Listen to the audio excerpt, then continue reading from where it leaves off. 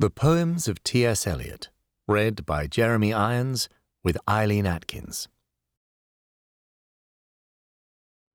The Love Song of J. Alfred Prufrock. Let us go then, you and I, when the evening is spread out against the sky like a patient etherized upon a table. Let us go through certain half-deserted streets, the muttering retreats of restless nights in one-night cheap hotels and sawdust restaurants with oyster shells. Streets that follow like a tedious argument of insidious intent to lead you to an overwhelming question. Oh, do not ask what is it. Let us go and make our visit. In the room, the women come and go, talking of Michelangelo. The yellow fog that rubs its back upon the window panes, the yellow smoke that rubs its muzzle on the window panes, licked its tongue into the corners of the evening, lingered upon the pools that stand in drains, let fall upon its back the soot that falls from chimneys, slipped by the terrace, made a sudden leap, and seeing that it was a soft October night, curled once about the house and fell asleep. And indeed there will be time for the yellow smoke that slides along the street, rubbing its back upon the window panes. There will be time. There will be time to prepare a face to meet the faces that you meet.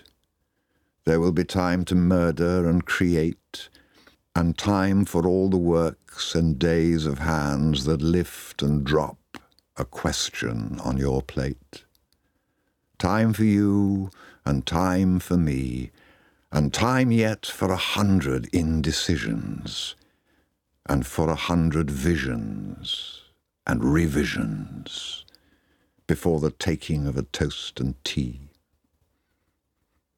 In the room the women come and go, talking of Michelangelo.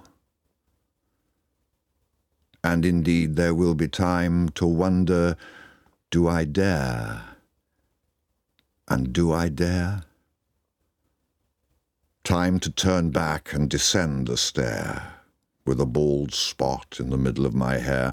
They will say how his hair is growing thin. My morning coat, my collar mounting firmly to the chin, my necktie rich and modest, but asserted by a simple pin. They will say, but how his arms and legs are thin. Do I dare disturb the universe? In a minute there is time for decisions and revisions, which a minute will reverse. For I have known them all already, known them all, have known the evenings, mornings, afternoons. I have measured out my life with coffee spoons. I know the voices dying with a dying fall beneath the music from a farther room. So how should I presume? And I have known the eyes already, known them all, the eyes that fix you in a formulated phrase.